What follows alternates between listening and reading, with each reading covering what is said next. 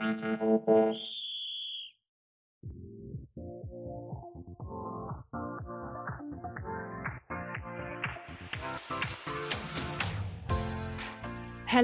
you're listening to Pride Life Presents, the podcast that brings you unfiltered and honest conversations with the most influential members of the LGBTQ plus community.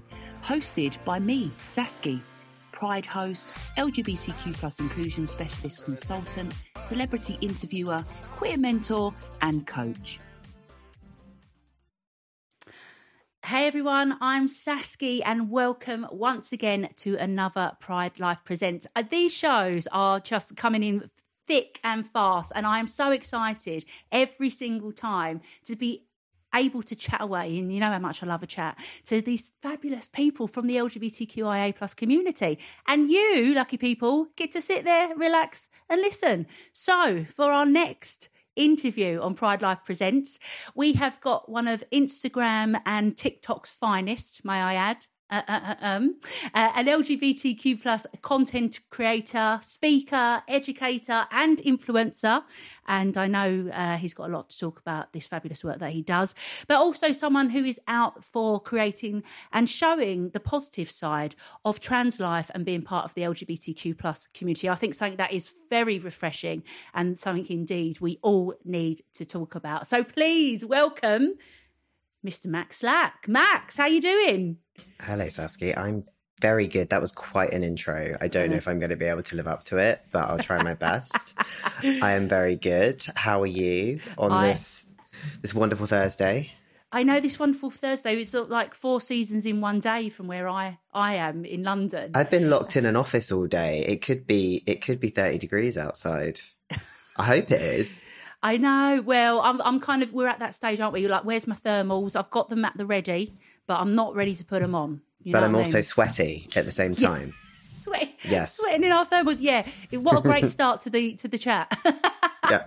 There's going to be a lot of sweat chat. I'm on testosterone. This is what you can expect. Oh God! Well, you're on testosterone. I'm at the age where I'm probably about to go through some other change myself. So you know, this is going to be good. Party. It is a hormone party, exactly. Ooh, like that. There we go. Just firstly, you know, thanks so much for coming to chat to us at Pride Life Presents. You know, we've wanted you on for ages, but with your busy schedule, we couldn't pin you down. I'm very busy and important. Yeah, well, you are. Well, no, I'm just really disorganized. That's the secret. I'm like, I'm sorry, I've been really busy. No, I just forgot I had an email address for 2 weeks or something like that. I have ADHD. Well, you know, sometimes that can work for people. I'm very, very happy to be here. Thank you for bearing with me. No, it's all good. It's all good. So look, you do so many different things. You know, you, as again, designer, entrepreneur, content creator, speaker, educator. So all of these lovely strands make the Max Slack that we, and I'm sure of many more, make the Max Slacks that we are chatting to and that we see before us today. Have you always been someone who's been really quite creative, even from when you were maybe younger? What was you like kind of growing up in that respect? So this is a really interesting question. I was literally talking about this today because I was having a coaching session, because apparently that's something I do now. And I was saying, I feel like I'm at a point where I'm going back to all of these things where I was interested in as a very young child, and that kind of got sidelined for whatever reason. And I'm finally going back to it. And it's something that a lot of trans people that I speak to have experienced, and particularly trans people who've come out, I'm going to say later in life, which is ridiculous considering I came out at 27, but that is considered older when you're coming out as a trans person. We mostly talk about kind of teenage and people in their early 20s. So I came out when I was 27. I started medically transitioning at 28. And what that means is that I'm now 30. I've been on testosterone for 2 years. I've had top surgery. And I do not know who on earth I am. There is this person that I've become, and I love him, and I'm so happy to be Max. But I was someone else for such a long time, and I wasn't the authentic version of myself for such a long time that I feel like I don't really know what my interests are. I don't know what I enjoy. I don't know what I want to do. And something that I talk about a lot, or I use this word all the time, I use the word thriving, because my view is that you have surviving and you have thriving. And most trans people are surviving. And I see myself as prior to transition as surviving. So I was doing all the things I had to do to survive. And I will say this, you know, I'm talking about this in an incredibly privileged way. I was never, you know, like on the poverty line, or I always had housing and fairly supportive parents. But from an emotional perspective, I was really just following the things that everybody else was doing. So I, you know, got an education and I went to uni and I got a job and I had a girlfriend and I went out every Saturday night and I did all these things that everybody else was doing. And it wasn't bringing me the same joy. And I was like, okay, I guess this is like happiness. Everyone else must feel this way. Yeah. Turns out they didn't. And as part of that, I've now, you know, I'm at this place in my life where I've had surgery and hormones, and, you know, that was very personal to me and something that I wanted to do. And I feel very settled in my life. And I'm suddenly at a point where I don't have to worry about all the basics anymore. And I get to think like, what would you like to do? And that's a really scary question. So for me, I'm going back to things that I used to enjoy that I maybe haven't had an opportunity to do as an adult. And a huge part of that is creativity. And I'm only just starting to work out how that comes into my life. Like, some of that is writing, some of that is visual stuff with Instagram. Like, I've started doing kind of digital art and drawings to do kind of infographics. I do a lot of stuff on video. I write a lot of content for LinkedIn. Yeah, like you said, I do loads of different things. And I'm only just realizing how much joy that brings me and how much excitement that I've been missing out on by not having that as a part of my life. So, very long answer to a very short question. I think I have always been creative, but I'm not sure if I had the capacity to be creative until this point in my life. Yeah. And I think interesting as you talk about, you know, that version of yourself, and that's something I think particularly within our community, you know, we do always strive to be your true authentic self, best version of ourselves. And we are always growing in that. But I guess similar to what many people again may say within the LGBTQI plus community about maybe interesting how you're kind of going back, because the first time round you had maybe suppressed those parts of who you were, even though you talk about that privilege. But as we know, whether it's coming out around sexual orientation, gender identity, there are always parts we have to hide and suppress, and that kind of overshadows who we could have been at that point. So hugely. It makes a lot of sense, really. We hear a lot of people in the LGBTQ community as a whole talking about the idea of a second puberty or a second adolescence. And that rings true for so many people. Like, how many queer people in their mid-20s do you know that behave like 18-year-olds? Because we didn't get to be our authentic selves at 17, 18. We didn't get to be that person. So we get to completely redo it. And I think that takes on a whole new level for trans people, because you're even more in the closet at that point. You're even more trying to fit into this other space. And you also go through a physical puberty. So you end up in this really... You know, I mean, how do I even put this? I'm a 30-year-old AFAB person, or, you know, effectively a teenage boy in the body of a 30-year-old woman, which is very confusing for everyone involved. And it's, I think, and I like to think that people are starting to recognize that. And one of the things that I love to talk about is the idea that there are no rules. And I think that queer people are really great at embracing this, because we start off and we're like, I have to be XYZ. And then we realize actually we don't, and we can be queer or whatever part of the community you identify with, and we can be trans. And that, you know, there's quite a lot of research on how that actually seeps into the rest of your life and how you will often take different paths, you know, whether that's employment, whether that's family structure. And that can be so interesting. And I think that often when you meet a lot of creative people who are also in the LGBTQ community, that's why they've done so well, because they've actually had that expectation lifted from them. And I think it's really, really exciting. It can be quite scary, but it's also super exciting to realize actually all of these rules that I've been given are kind of optional, and I can pretty much do whatever I want. Yeah. And it's an exciting time in many ways. I mean, as we know, and I'm sure we will touch on it as well, we do know that, once again, particularly for the trans community, unfortunately, there's a lot of negative press again. There's a big media storm, and, you know, it sometimes must feel like it never ends. However, the flip side to it, and I think I've even read stuff that you've talked about as well, and I know I've mentioned it before. Sometimes the loudest voices are they're the smaller group. You know, you can get people caught up in thinking, oh my gosh, everyone thinks like this. Everyone is so negative towards the trans community. But actually, I think people like, you know, yourselves, or even we talk about Gen Z, I'm showing my age now and all that, aren't we? Whatever Gen letter you are, I know I'm not any of them. But anyway, the point is that there is a new turn, a new cycle of the way people think about gender. And it is breaking the boundaries, it is breaking barriers and saying we don't have to conform, and we're not going to, which is, I think, is really positive in many ways. Hugely. It's hard because you have these two very distinct camps. You have people who are a bit like, look, I'm just going to do what I'm going to do. Like the younger generations, the TikTok generation, absolutely do not care and will not be told. And that's great. And then you have this kind of backlash in the more mainstream press.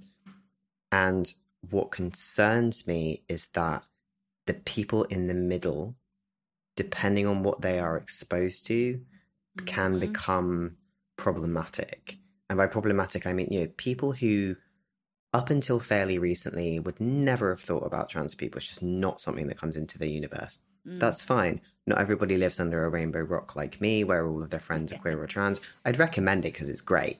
But most people just exist in this middle ground, and they have no strong feelings one way or the other.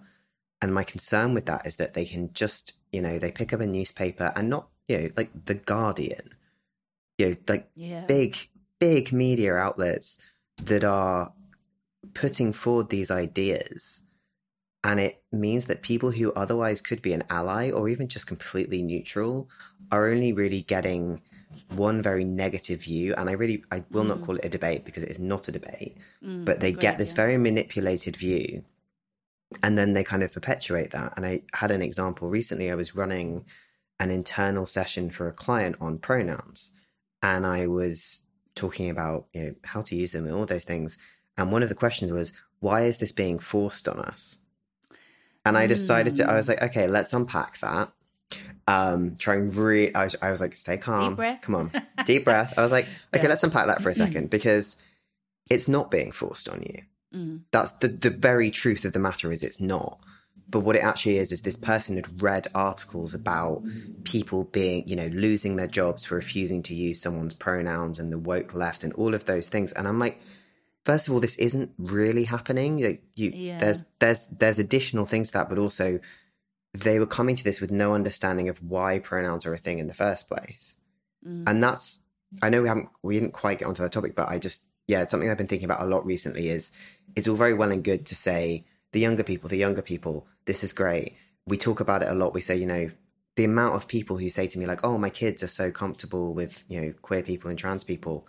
And I say to them, yes, because we've done the work, because of all the work that people like me and you and everyone who has come before us has had these conversations, and much harder conversations. They've existed in the closet. They've been the first people to come out at work, the first people to get married, to fight for gay marriage. The reason why younger people are now much more accepting is because of that. And my fear is that if we just assume that it's some kind of generational thing, that people are going to get sucked into this vacuum. I hear you. Yeah. No, very true, very true. And you are right. I mean, for me, even as a inclusion consultant myself as well, a similar thing about pronouns. You know, why do we have to say that? And I always say as well, even though I talk about Gen Z and Gen whatever letter I don't fit into anymore, I also, though, it's true, I say, but we can't forget, you know, the other generations, because, you know, I hate this idea of also you can't teach an old dog new tricks. It's like, yes, you can. We cannot just say just because it's a generational thing that we can't. I don't can't buy be educated. it. No, not at all. I don't buy it. If my 85-year-old grandparents can get my pronouns right, yes, anyone else can. Although they are Cornish, so instead of him and her, it's him and her. Him and her. But they were like, it's a good give try. him his pocket money. I was like, I'm 30, but yes, I'll take it. Yeah, if my grandparents can get on board with it, so can you. And I feel like I say this phrase every day: respect before understanding. You might not get it. That's fine. There's a lot of stuff I don't get. I don't get a lot of stuff about religion. Sure. But I'll still be as respectful as I possibly can towards you, because we're both human beings. And that's what it comes down to, is just this belief that everybody deserves to be treated with respect. Yeah, absolutely. And that is the first, that comes, that we can go into like a training conference, can't we? Unconscious bias and what you're saying, your second thoughts. But it is very true. It is very true. But look, let's bring this also, thinking about the respect side of things and, thinking back to the fabulous Max that we love, that we're so excited to speak to.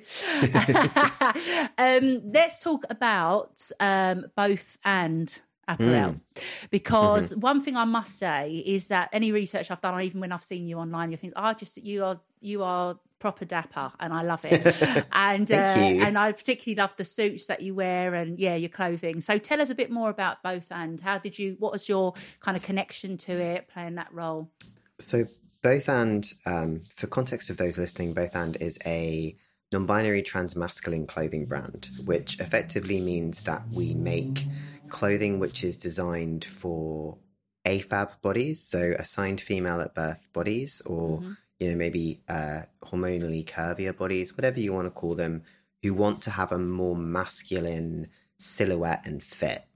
Yeah. And that sounds like it would be quite easy, but actually it's involved this complete redesign of clothing. And I'll go into some of the features in a minute, but this is such a good story. So I met Finn, who is the CEO, in Dalston Superstore on a sweaty June afternoon about a year and a half ago. It was very sweaty. There's a lot of trans boys in that place. And I was actually on a date. And I said to the person I was on a date with, like, hey, let's go to this pop-up in Dalston Superstore. Ended up bumping into Finn. We had a massive chat about everything he was doing. And me and him we're almost exactly the same age. We started testosterone at the same time. We're basically trans twins. And I loved everything he was doing. I spent pretty much every penny I had on T-shirts that day. And this was like super early on in the both and journey. Like they'd kind of just launched. Fast forward to earlier this year, I went freelance to do kind of content creation and speaking, and then got in touch and said, hey, come and do some work for us, come and help us figure out our content side of things, help us work with the community. And here I am. And a big part of what I do is trying to explain to people the idea behind both and, because if you look at it, you're just going to think like, okay, that's like a fairly nice but quite expensive T-shirt. I get it. Yeah.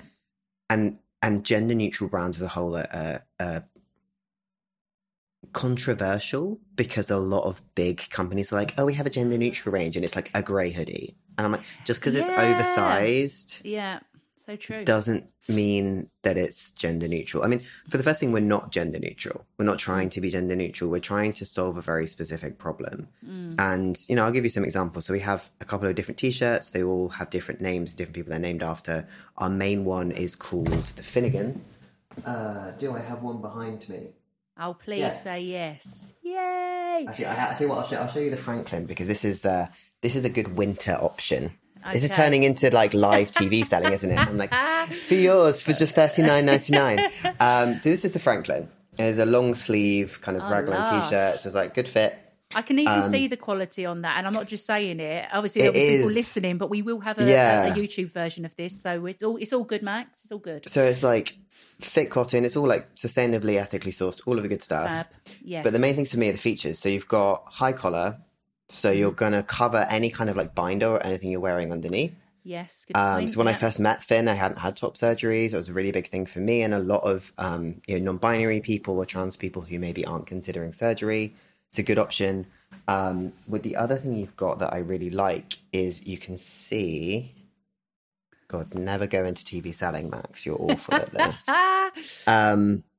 You've got these slits at the side. You can see that. Yes, I can One is see slightly longer than the other. So if you think about a traditional sort of AFAB body, you've got like hips and some more weight kind of around the waist area. Yes. And that can be super dysphoria inducing for people. I know it's something that I find really, really difficult. If you are an AFAB person who has ever tried on a man's T-shirt or male whatever, who told you anyway, you will know that it can be very tight around your hips. You'll be loose on your waist and tight on your hips. So it's completely redesigned. It's got this like slight taper towards the outside, so it fits over your hips, but it still gives you that very straight silhouette. Yeah. And when we talk about kind of masculinizing a body, if that's what you're looking to do, you have to really think about shapes. And this is something that I was absolutely not aware of until I transitioned. So on the whole, male bodies, masculine bodies, whatever you want to call them, will be either a lot straighter, or they will have this kind of inverted triangle, like the Dorito shape.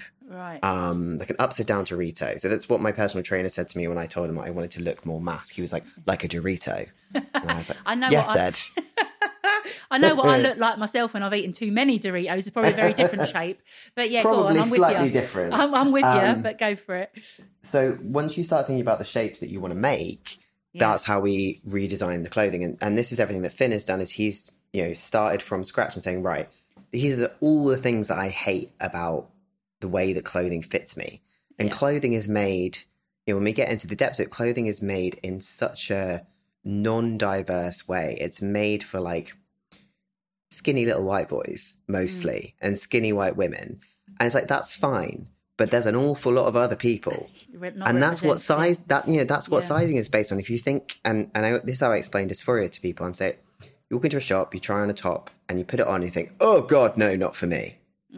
That is what all of this is based on. And it's a t-shirt, and we've started doing some other clothing as well now, but actually what it comes down to is just putting something on that you feel comfortable in and you feel your best in. And I'm a big believer in kind of Dutch courage. I know that if I look banging, I will be super confident at any kind of event. That's why I'm always so dressed up, because I'm actually really shy. But if I've got a badass suit on, I'm like, I look great. Everything's going to be fine. And I think that for me is the ethos behind both, and is that actually everybody deserves to be comfortable. Everybody deserves to feel good. Everybody deserves to have nice things. And something that I notice again and again with the trans community is that we don't believe that we deserve nice things, because we're not treated like that. We're not treated like we deserve even access to basic healthcare and rights, let alone, and I'm not talking about like luxury products, but just like clothing that fits and makes us feel good. Yeah, exactly. Decent employment, so it starts off with a t-shirt, but it really goes into kind of gender euphoria and comfort and being able to present yourself to the world in a way that you don't feel the need to shy away, which unfortunately a lot of trans people do. Yeah, no, and also, like you say, ultimately it is that whole thing of, if you look good, you feel good, and you can pretend to feel good. Yeah, but you do get that increased confidence, that does kind of come with it. And as you say as well, this is what I also love about, what you seem to come across to do in my eyes, is that you are about that positive side of the trans community, because we do have often we hear the negative side, and that doesn't mean that doesn't exist, and that we shouldn't be aware of that, and we shouldn't also make sure we're talking about it. But there is the other side to queer life as well, and trans community included in that, of course. And it's about making sure that we are celebrating it, and something that I seem to think that you do so well. Yeah, I try and strike a balance, because I really don't like the whole like toxic positivity thing, and I think that can be super damaging for our community. So we have to talk about the difficult things, and that's why I bring up like politics and the media and the state of the UK. But you also have to the way I like to put it is quiet hope, like small things that happen around you. And you said it really well. You're like, they're often the loudest voices, but they're not the majority. And I think about a really emotional experience I had where I was running the stall for Not a Phase, which is a trans charity. I was running their stall at Essex Pride, Chelmsford, pretty random place to be, my first time in Essex. And we were just running a t-shirt decorating stall, people coming, having a chat with us, like bringing their kids over. And over the course of the day, I saw so many parents kind of quietly bringing their kids, and I say kids, but anything from 10 to 18, and their parents were kind of just there looking a bit awkward, but their kids are like pride flags and like non-binary flags and trans flags, and you could tell that this was one of the first spaces they could just be themselves in. And their parents looked sort of like cautiously hopeful, because they could tell it was a safe space, but also just exhausted because it's been so hard. But I look at people like that who are not, these people are not huge queer advocates. They're not queer parents in their own right. They just had a kid who said to them, like, I don't feel good in this body, and they're supporting them and they're taking them to Pride. And when I feel really down, I try and think about those moments. And I also try and show it's not about doing really well or being successful or any of those things. It's just about a baseline of comfort and happiness. Nobody necessarily needs like loads and loads of money or, you know, an amazing marriage or whatever, but you know, trans people deserve to just have a nice life like everyone else, and whatever that looks like for them. But the unfortunate reality is that a lot of people aren't. You know, trans people earn on average 60% less than cisgender people of the same age and economic background, which is insane when you think about it. So even just being able to say something like, hey, you can be trans and have a job. You can be trans and have a relationship. You can be trans and have a house.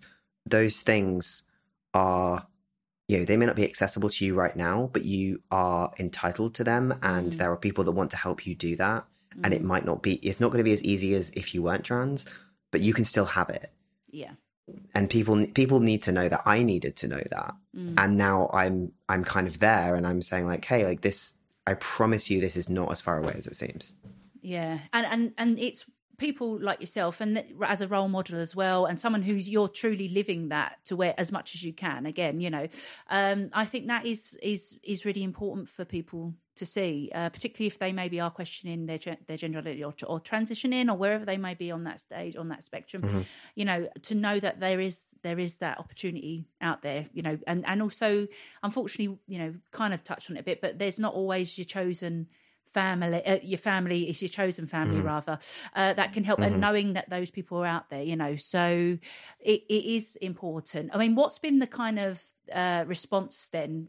If I'm assuming you would have had, like, from the trans community, particularly, you know, around clothing and having this now option for people to go, finally, I've someone who understands more and someone who can go, right, I've been through it, and let's try and work with you to make it better. It's really interesting because I think on the whole, people recognize what we're doing and they're really supportive of it. And particularly if you look at the Both And Instagram, you'll see that a huge amount of our content, like, yes, we are selling clothing, but a lot of what we do is telling trans stories. So we did a whole series over the course of the last week of trans elders for LGBTQ History Month in the US, and just raising voices and showing bodies on social media that aren't really there a whole lot of the time. We have an incredible photographer who shoots on film, and she does these beautiful portraits. And again, it's about seeing ourselves portrayed as beautiful models. It's not just a token trans person in the media. It's like all these trans people just living their best lives. The issue that we run into is cost, and it's always going to be cost, because we are creating a bespoke, beautiful product that is incredibly well produced, but it's expensive. And we know that, and we're looking at ways to produce for, you know, lower income trans people who need to access our products. We give away product. We do top surgery fundraisers. We try and do as much as we can.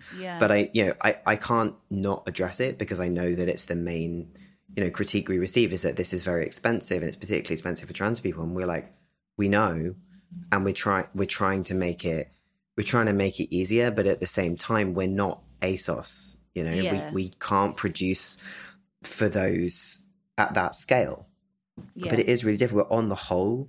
And what we always say to people is, someone looks at it and they think like, oh, that's a lot of money for a t-shirt, or, you know, what's so, this is a white t-shirt, what's so special about it? And we say, try it on.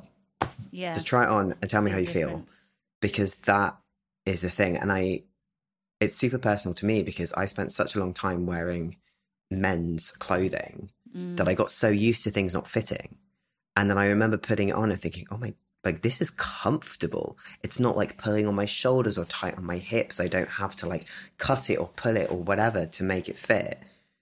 And I think there's so many people who are so used to being so uncomfortable that this is, you know, the universe that they exist in. But yeah, on the whole, and particularly in relation to our content, people are really supportive. We've been fundraising with a WeFunder that's like 80% funded now. Wow. We have some amazing investment. So whenever people say, you know, the trans community doesn't have any money, I always push back on that, because I'm like, no, they do. There are some trans people in some really high up places, and there is only going to be more as this new generation of people comes into the workplace and refuses to not be themselves. Yeah, we are coming into that, and you know, it's exactly the same as what was said about the queer community 5 years ago. It's even said now by some companies. You know, I worked for an LGBTQ dating app selling advertising, and the amount of people who didn't want to work with us because they didn't think that their product was going to get bought. And I'm sat there thinking, this is a huge population of people with a lot of money. People forget. A lot of money. And like, you know, particularly, you know, on the whole, less queer people have kids, so they have more disposable income. They might be living slightly different lives. Yeah, it's exactly the same thing as what people have said before, and it's going to change, and we're going to see this huge buying power and this huge influence of people who are actually saying, no, I want things that fit me and something that's made for me rather than just this kind of generic body shape. And putting up with that, like you say, as well, isn't it? You know, and it is true. It's like, you know, the pink pound is here.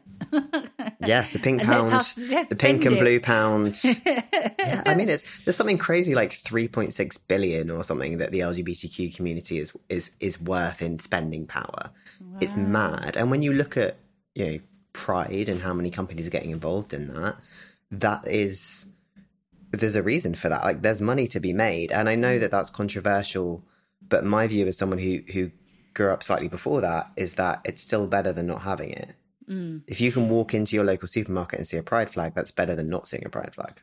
Yeah, I know what you mean. I think sometimes, you know, it's that whole thing of, you know, all press, good, bad press sometimes. Yeah, and tokenism and pinkwashing. Yeah, of course. I mean, and you know, at the same time, again, coming even similar work for what you're doing as well. I'm very much about working with organisations to stop the pinkwashing and everything else. But like you say, maybe, and again, don't write in, viewers, and read. This is just putting it out there. But for some people, that visibility will make them think, oh, I didn't even realise it was Pride season, and this is, and now they're aware. But the responsibility, I do believe organisations have, as we know, is to make sure it's 365 days of the year. Yes, as opposed absolutely. To just, oh, here's a nice rainbow sandwich. Yes, and you know, I run a speaking session called "How to Run Pride Campaigns That Don't Suck," and I'm always really happy when a brand signs up for it because I'm like, does that mean your Pride campaigns suck? But yeah, it talks about kind of making sure that you have a charity element and making sure that you have an internal LGBTQ community. Like, I'm not here saying like, yeah, every brand should do Pride and just put rainbows on stuff, but no, not at all. I do think there's a deeper conversation to be had about how powerful it is for a queer person who you know is probably maybe 25 or older, and particularly like older queer people, people in their 60s and 70s, who it was literally illegal for them to be out, and now they walk into Barclays and see an ad with a same-sex couple on it. Like, that is progress, and money makes progress. If these companies think they can make money off us, they're going to normalize it, and that is helpful for everyone. So it's controversial and it's difficult, and I don't quite know how I got onto this topic, but as you can tell, I'm very passionate about it. Well, don't blame me, listeners. Blame Max. You can come for me in my DMs.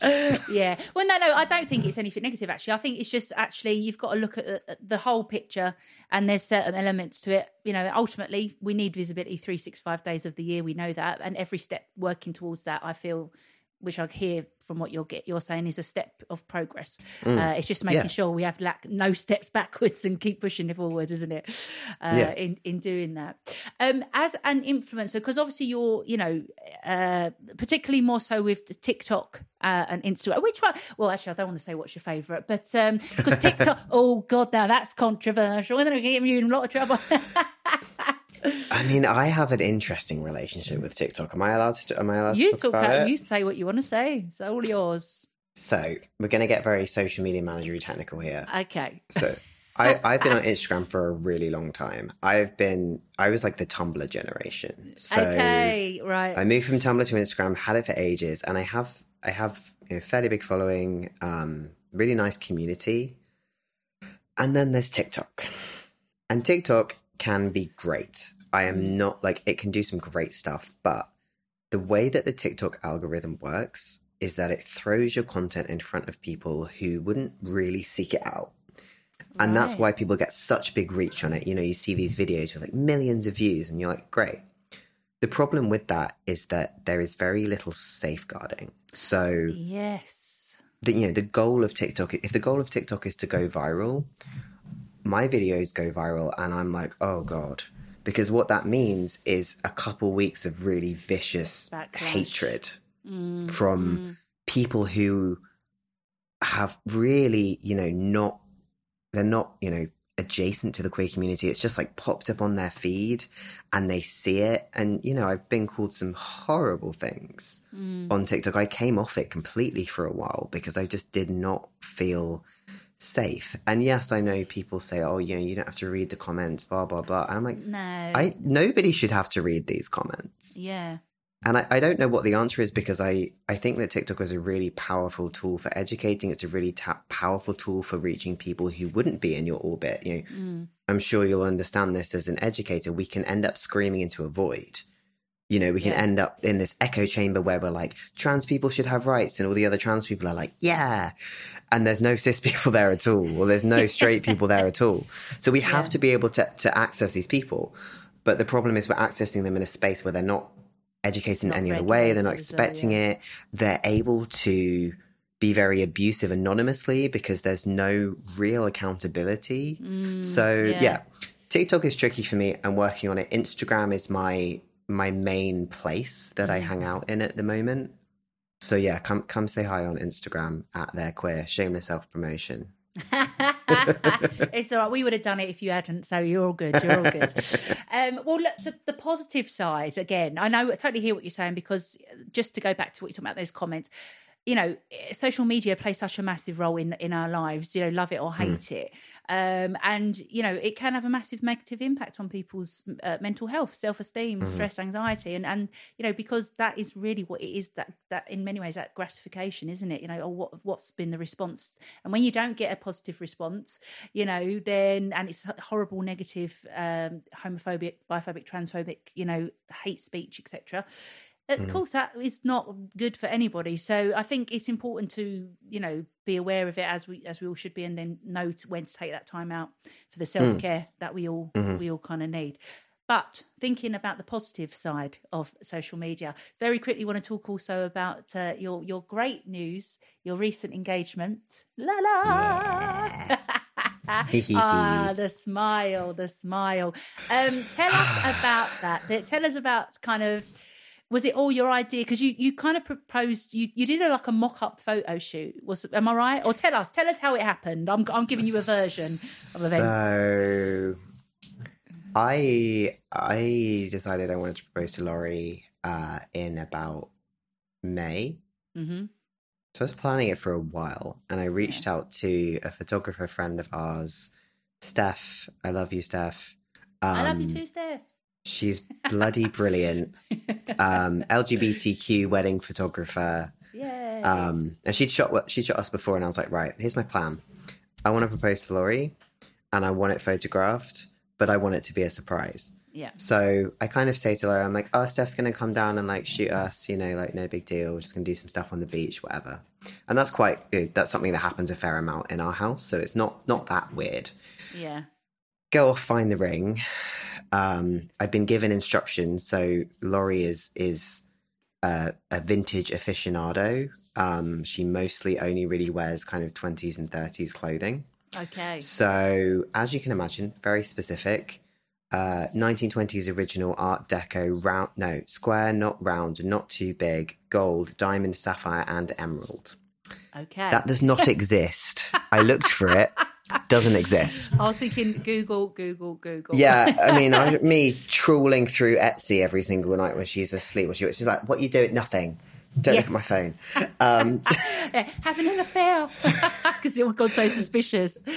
Honestly, I don't know how she never twigged it. But so I managed to find the ring, got it resized, got it sent, hid it, bought a ring box. And it was so weird because I couldn't really tell anyone. I told my best friend, but that was it. And Steph. And then it came around and it was our anniversary that we were shooting on. And we woke up in the morning and Laurie had got me a card and she gave me a ring box. And I looked at it and I thought, you better not. Babe, no. I opened it. Beautiful signet ring. She was not proposing. I was like, okay, good. Do a few shots at the house, kind of ease into it. And I was like, I want to do a fish and chip shoot on the beach. We live in Hastings. Yeah. That was one of our first dates, fish and chips on the beach. Oh, nice. Go and get some chips, went into the chippy, and I was like, I need you to give me one bag of chips and one empty bag that looks like it's got chips in it. And he was like, what is, and this is like a very busy Saturday in the summer, and this guy was just like, mate, like, stop messing me around here. So I went, I'm proposing and I'm hiding the ring in the bag, and he was like, okay, I don't care. So Still gives me these chips, and he kind of like fakes this other bag. We go and find somewhere on the beach, we're shooting, and then I take the bag of chips off her and give her my bag, which has the ring in it. What's really funny is that if you watch the video, she's like, oi, don't take my chips, because she was really hungry. So she thought I was nicking her chips. And then she looks in it, and the video is hilarious. Am I allowed to swear? Because she swears in the video. Can. Yes. Prior warning, everyone, I'm about to swear. So I gave her the bag, and there's an audio recording of this on my Instagram. She goes, "What's that?" And I was like, open it. And then she pulled it out, and I took the ring box out and opened it, and she just goes, "Fuck off," which is my favourite response. And I was so surprised that was her response. Yeah. That I just start laughing. I'm pissing myself. She's crying. Yeah. And she's like, "Are you serious?" And I was like, "No." Yeah, obviously. Like, I took everything I had not to say that. I was like, "Yeah, I'm serious." And then she starts crying and realizes what's happening. But yeah, I will never be so smooth in my whole life. I've never pulled off something that good. I never will again, but it was fully worth it.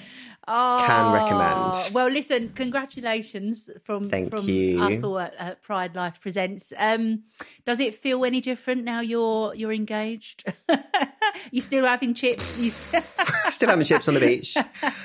I mean, like, no, because I've known I was going to marry her for like 10 minutes after I met her. You know, I was like, I need to lock this down. It feels really nice. It feels nice to kind of to plan it and to think about it from that perspective. But it just makes sense, and it's something that I try and talk about publicly as much as I can, because when I first came out, my mum said, "Well, surely less people want to date you now that you're trans." And that she wasn't trying to be nasty. That was just like literally how she saw it. Yeah. And I think about that all the time. And then I think, like, I am so happy and I am so loved and so lucky.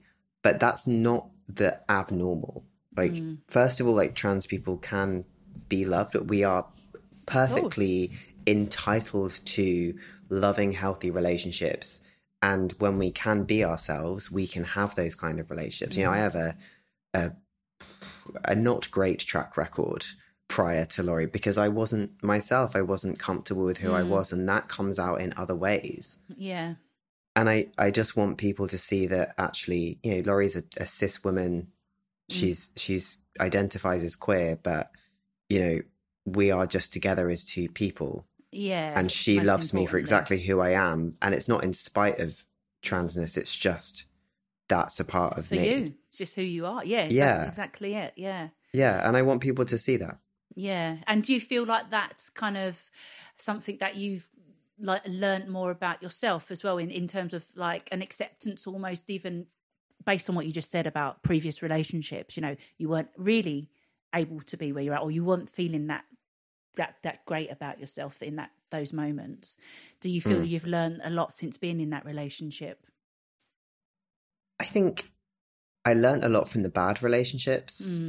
I learned what I would and wouldn't put up with or deal with, what I wanted. I think the most important thing that I learned from everything that happened before this was that you have to be okay on your own before you're with someone else. Yeah. Cannot look for that other person. And, you know, this is all getting very like metaphorical relationship, but queer you gotta people love yourself.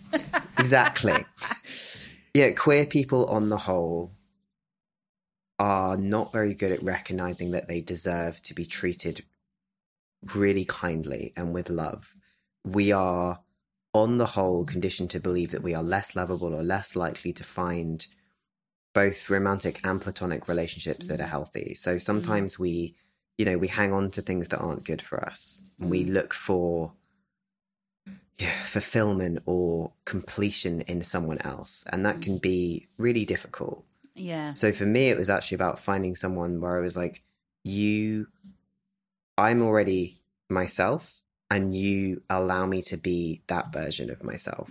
And, that I could speak all day about the things that Laurie has given me, but the freedom to be myself and do the things that I want to do and be supported and be loved through that is the biggest thing. It's being with someone who is like she is her own person. She has her own life, and so do I. And we come together and we create this other thing. We are not one unit. And I think that's what a lot of us forget is the lesbian urge to merge, whatever you want to call it. We become this one thing because a lot of the time we've been through a lot of trauma, and we just want to attach to this person that makes us feel good. And I've done it and I get it.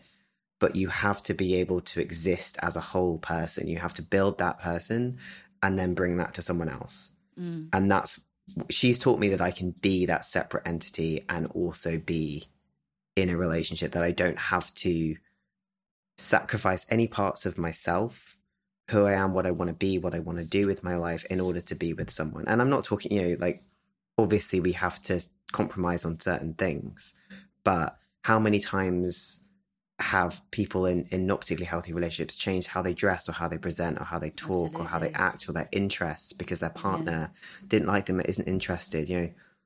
I can't count the amount of times that I had partners like, oh, I wish you'd dress more feminine.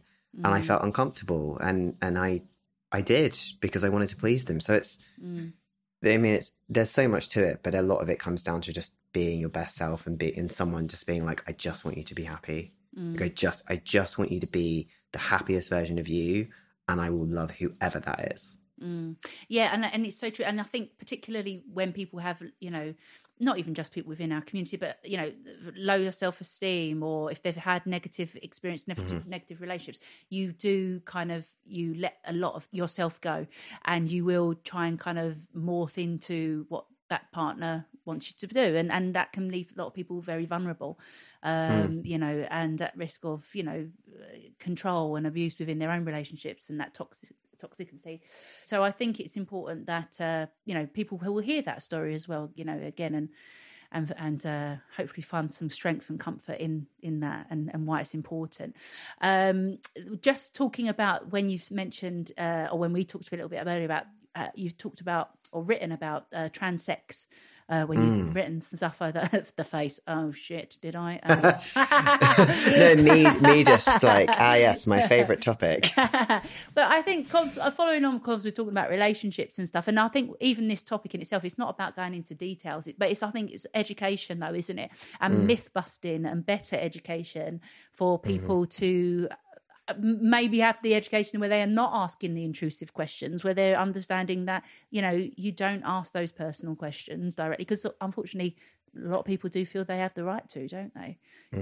You felt like it's made any much difference, or is it something you want to maybe go write about more in future, or plans to? I absolutely want to write about more, and when it can, I guess I would want to write more in the intimacy space, because again that comes into that idea that trans people are loved and lovable, is what I like to call it. And that can be physical intimacy, or it can be platonic intimacy, but I don't know what people are being taught in school now, but I know that my sex education was the most cishet normative ever. It was focused entirely on safety. There was no conversation around consent. There was no conversation around pleasure. If we're going to talk about trans sex, we have to just talk about queer sex in general. We have to talk about all of these amazing creators on Instagram who are making content that is desperately needed. Absolutely. Because we don't have these conversations in school. And then you add an extra layer on top of that when somebody might not have the body parts that you expect them to, or that you're necessarily used to, and that's fine. Nobody expects anyone to go into any situation just knowing what to do. And this is one of the things that's so problematic about, the porn industry, for example. I'm not necessarily against the porn industry, but I would love to see some porn that shows someone having a consent conversation. Is this okay? Absolutely. You know, yeah. would you like it if I did this? Are you comfortable with this? Mm. And, you know, we go into adolescence and beginning our kind of sexual identities with no real understanding of how we should be having these conversations. So whenever I start talking about trans intimacy, I actually start at the beginning where everybody should be starting, in my opinion. I'm talking about consent, I'm talking about comfort, and so many of the things that we can learn from transness and queerness can be applied in any scenario. You know, most trans people, if you were going, you know, you're dating a trans person and you're going to spend the night at their house, really the main thing you just need to do is like, can you tell me about what you're comfortable with? What do you like? What's the big no for you? And anyone should be having those conversations. Absolutely. And this is where that fear comes in, because people think like, oh, how will I know what to do? And I'm like, ask. Ask.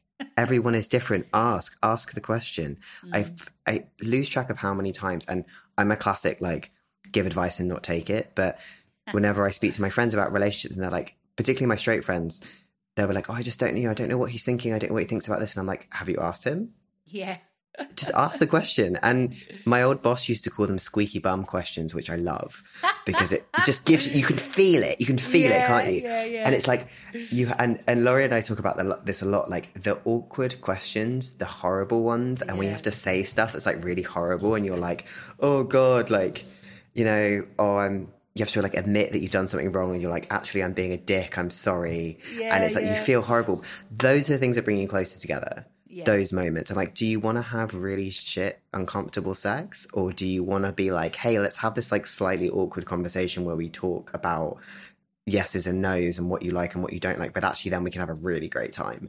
Because that's always what it comes down to. Like, I can give you 101 ways to have sex with a trans person, or I can just tell you to ask them what they like. And if they say I don't know, give them some ideas. I wrote an article on it. Try something, see what happens.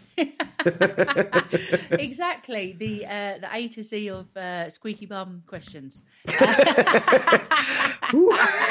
That's another book for you to start thinking about, Max. I don't know who's going to publish that, but sure. But it is so true, though, isn't it? You know, and once you've had those awkward questions, and you know, we've all been there. Look at me, I nearly threw in that. Believe me, we've all been there. Oh, we know, Saskia. We know. But you know, you do know, right? You know, it's there. But it's true, and it can make it so much better. So you know, do it, people. You know, just think it through and just have the conversation for the best sex ever and the relationship. Yes. Your bio and what you often talk about as well is thinking about saying you're determined to prove that trans joy exists. Hurrah! Yes, amazing, and it does. And you know that must really it must feel good to be in that kind of view of that's what you're trying to kind of put out there as well, because it's also you do have to have it can take up a lot of energy, can't it? You know, so tell me a bit more about that. The sigh is from me trying to figure. No, it's me trying to figure out the balance, because I think, I said it before. I don't like toxic positivity, and I like to acknowledge the things that are hard. But I also want to acknowledge the good, and I want to just a little bit of joy in everyday life. I spent such a long time thinking I'm doing everything else that everyone else is doing, and I don't seem to be happy, but maybe this is just what happiness feels like. And now I look back on that point in my life and I'm like, babes, you had no idea. You had no idea how fucking amazing your life is going to be. I am so happy. I wake up excited for the day. I never thought I would have this. I thought I would be dead by the time I was 30. And I always say being trans people on the internet saved my life, or being trans saved my life. And I don't necessarily mean that in a morbid kind of suicide-esque kind of way, although I think it's very important to acknowledge that it is suicide and mental health in the trans community is a huge issue that we need to tackle. But actually for me, it's about understanding who I was, but being able to be that person, because it wasn't that I was hugely depressed. I don't have that traditional narrative of, oh, I always knew I was in the wrong body. Some people do, and that's very valid. But actually, that narrative is not super helpful for people who didn't know that. I don't necessarily feel like I was born in the wrong body. I don't know, mixed it up. I don't know. But being able to see other people living this life was really powerful for me. And now I'm in this position where just existing is controversial as a trans person. You know, I'm speaking at an event next week, and I'm talking about travel as a trans person, which is a very new topic to the industry. You might have seen that Virgin Atlantic changed their gender policy or their uniform policy, which is huge. And you know, the travel industry is so old-fashioned, and I'm going to speak at an event about it. And I was thinking about my points, and I realized that actually one of the, you know, it's like, what do we need to do for trans people? What do trans people need to see in the travel industry? And I was like, they need to see themselves. Yeah. Because people don't realize that this is something that's accessible for them. And I see, you know, travel is a form of joy. You can have so many joyful experiences in that. And even just, again, I said it so many times in this podcast, but you can have nice things. You deserve to go abroad. You deserve to have a passport with your right gender marker on it. You deserve to be treated with respect wherever you go. You deserve to feel safe. And I often forget that it doesn't have to be super complicated. It doesn't have to be like waving a trans flag everywhere. It can literally just be saying like, hey, I went to Spain and it was really nice and I didn't get like shit for being trans. That was it. You know, I took my shirt off on the beach. That was it, because that's where we're at. And it's so simple, but it brings me a lot of joy to do. And when I get really tired and I get really burnt out from, you know, I did 17 different speaking sessions for Pride this year and then just didn't speak for about 3 days. I think we all had lockets. Yeah, literally, you know, the first week of July is just like queer week of rest. Like, leave them all alone. They're tired and hungover. You know, it's just not something that we get to see that much, and the media is not helpful with it. So if I can put a little bit of like positivity out there and show people that they'll be okay, it sounds super cheesy, but it's kind of what I needed to see. If I'd have seen, if I was 15 again and saw this guy like living his best life, I'd be like, that might be me. Yeah. And I would have figured stuff out a lot earlier, and it probably would have been a lot cheaper. So I hope that there's someone watching this thinking like that. It's just about saying like, yeah, that might be you, and you're going to be all right. Like, trust me, you'll be all right. And that's what I say to the parents that I meet as well. I'm like, I know you're scared, but they will be okay. Yeah. Like, you're doing everything right. They will be okay. Yeah. It'll be okay. And I think, you know, it's never, ever cheesy. Never cheesy. I think, look, you are representing, like you say, that visibility. It wasn't there, and it still isn't there enough. And it's so important that you are out there and you are being happy, but you're realistic in the situation. But you're still saying, you know what, in my world too, I deserve to be happy. You know, again, summing that up, isn't it? You know, we are advocates, and we're always, you know, fight our corner where we should as a community and as allies. But I think, like you say, being able to still stand up and go, actually, but I do deserve to have me fish and chips on the beach, and I have to go on holiday. And I did see your travel story, actually. I saw that earlier, and I really loved that you talked about when you're going through the airport, you know, through the passport control and stuff like that. And even things like that, how many people will take that for granted? You know, if you do have to get searched, and thinking about what you might say so it's not such a awkward situation, and preparing some trans people almost as well. I think that's really, really important. I think there's a lot of things about being trans that cis people don't think about. And I don't mean that in like an ignorant way. I just have so many conversations where I explain something and someone goes, oh, I had no idea. Because it's just not something that you come across. And, you know, if you're thinking about airports, so those body scanners that you go in where you put your arms up, you know, so they have to pick a gender for you. So you go in and you put your arms up, and they literally press male or female. And then if you've got a part of your anatomy that maybe doesn't match up with that, it's going to flag. Yeah. And that can happen for a lot of people.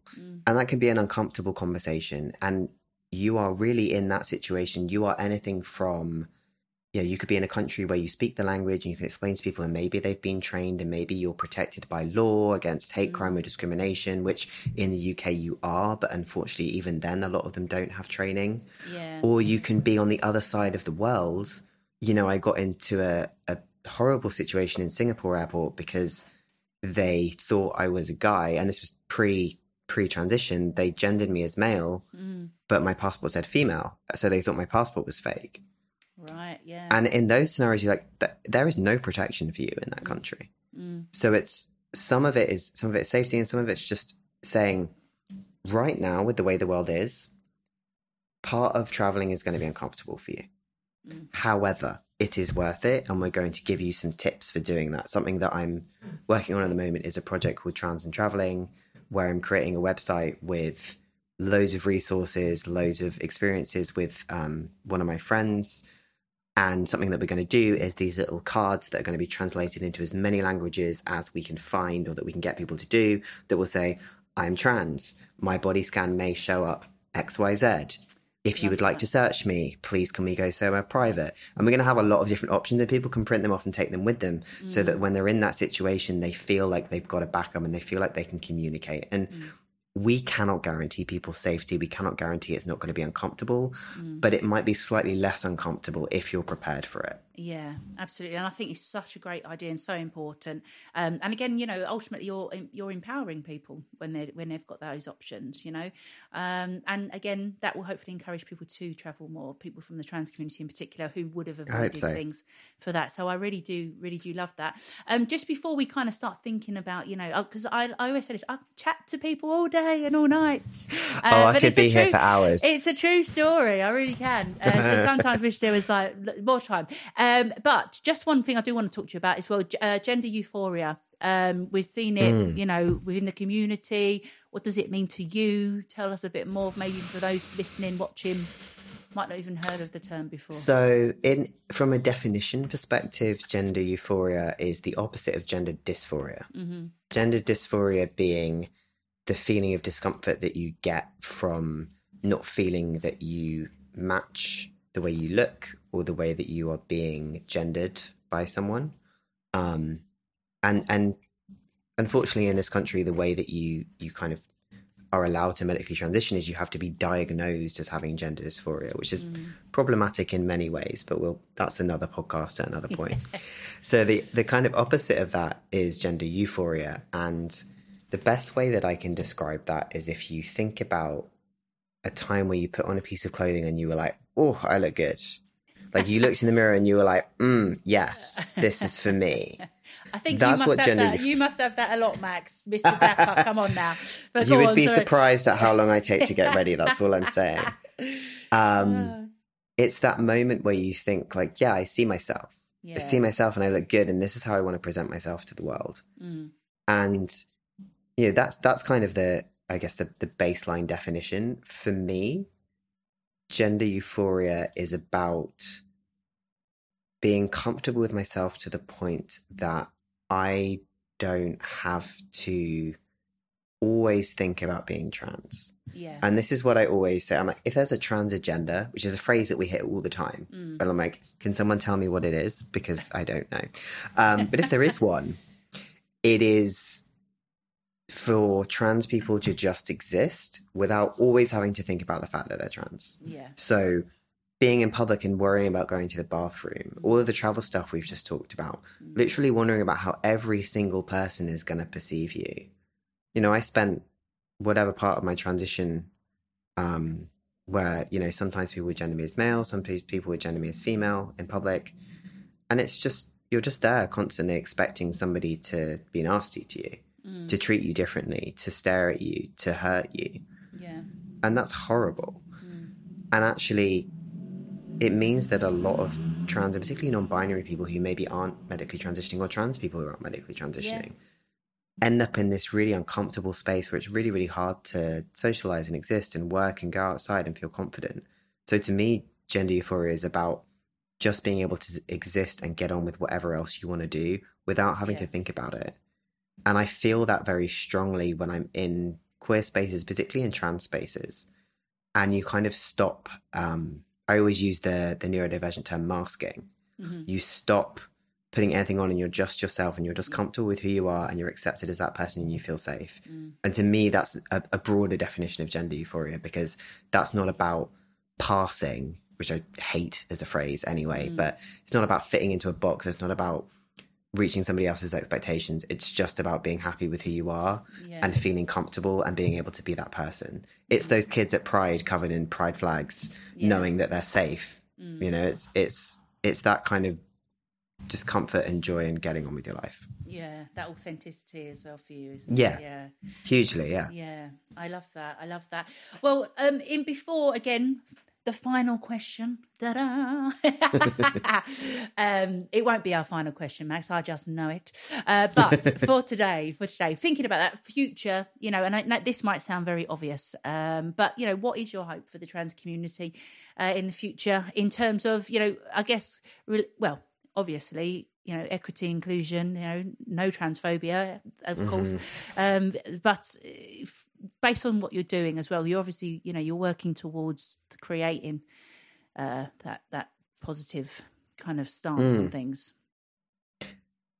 Yeah, I mean, I guess if you take it all outside of, you know, there's always going to be something going on, but I would like to see trans inclusion become a much more mainstream expectation in the same way that LGB inclusion is starting to become. And I by no means think that, you know, we're not done with queer inclusion as a whole. We are, you know, if you know, heterosexual people are here and queer people are here, trans people are like off the screen, like we're in the other room.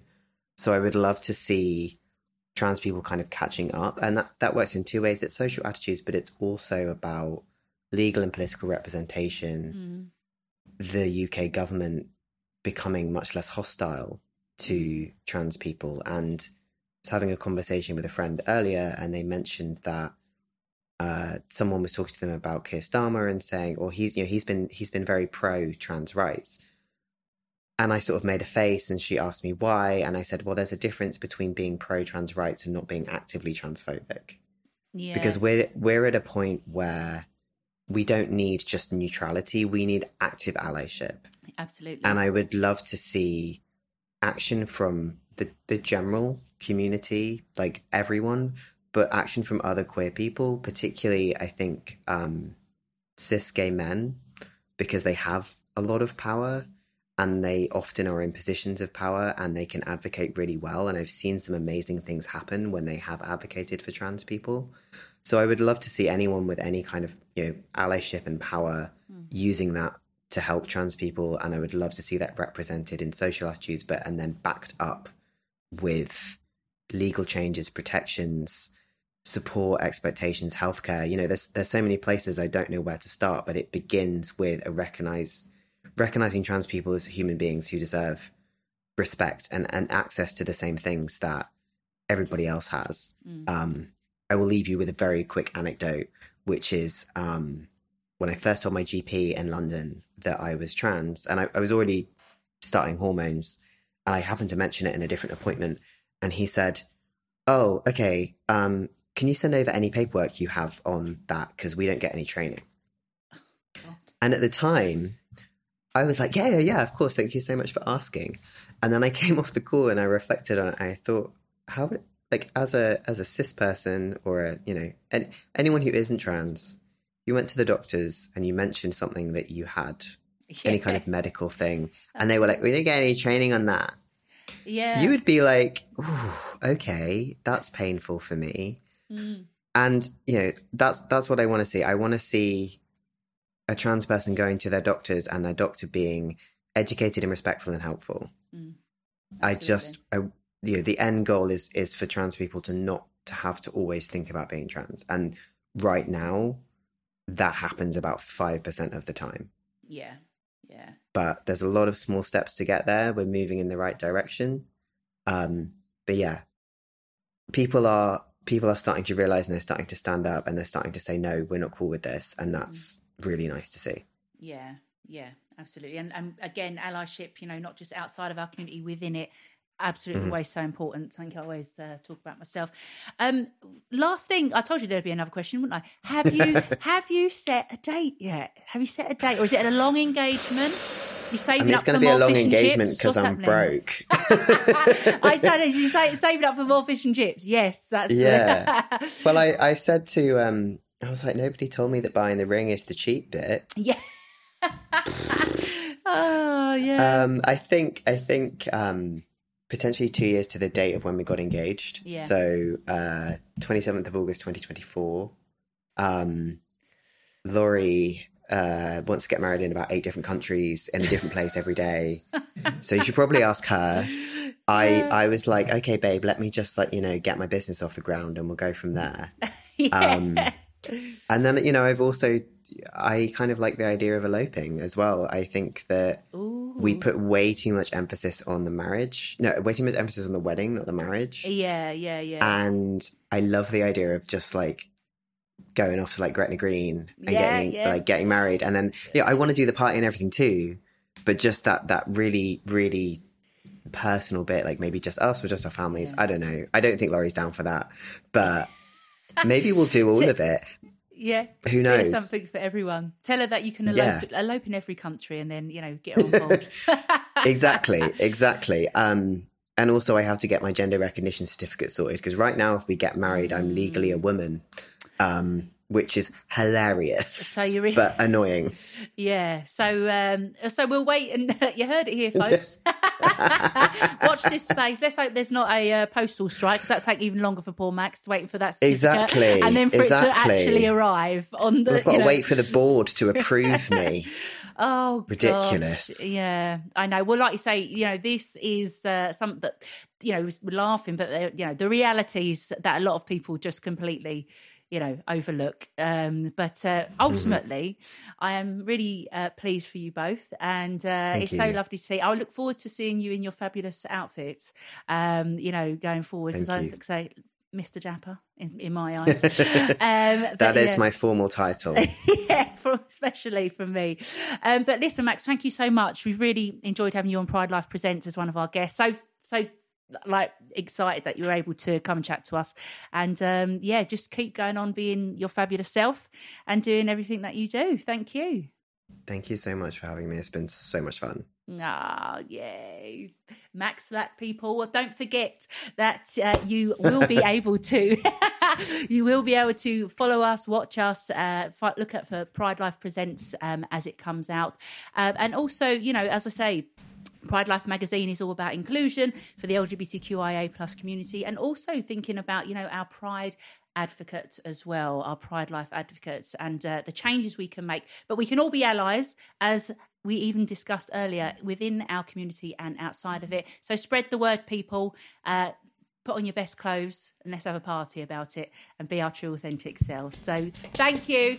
And Max, once again, thank you so much, and catch up with you another time, another suit, another platform.